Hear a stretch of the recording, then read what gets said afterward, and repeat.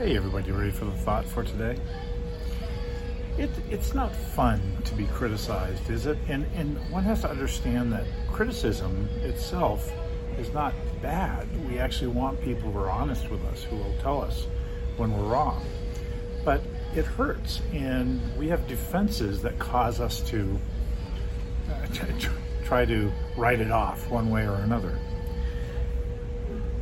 But the reality is we can go too far, and it's not necessarily healthy for us to do that. And when people disagree with what we do or what we say, that's not hate.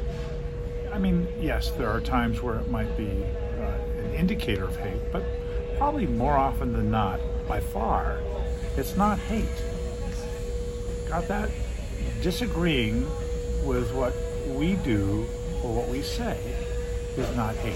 And the thought for today, disagreeing is not hate. Disagreeing is not hate. I love you. I'll see you again soon.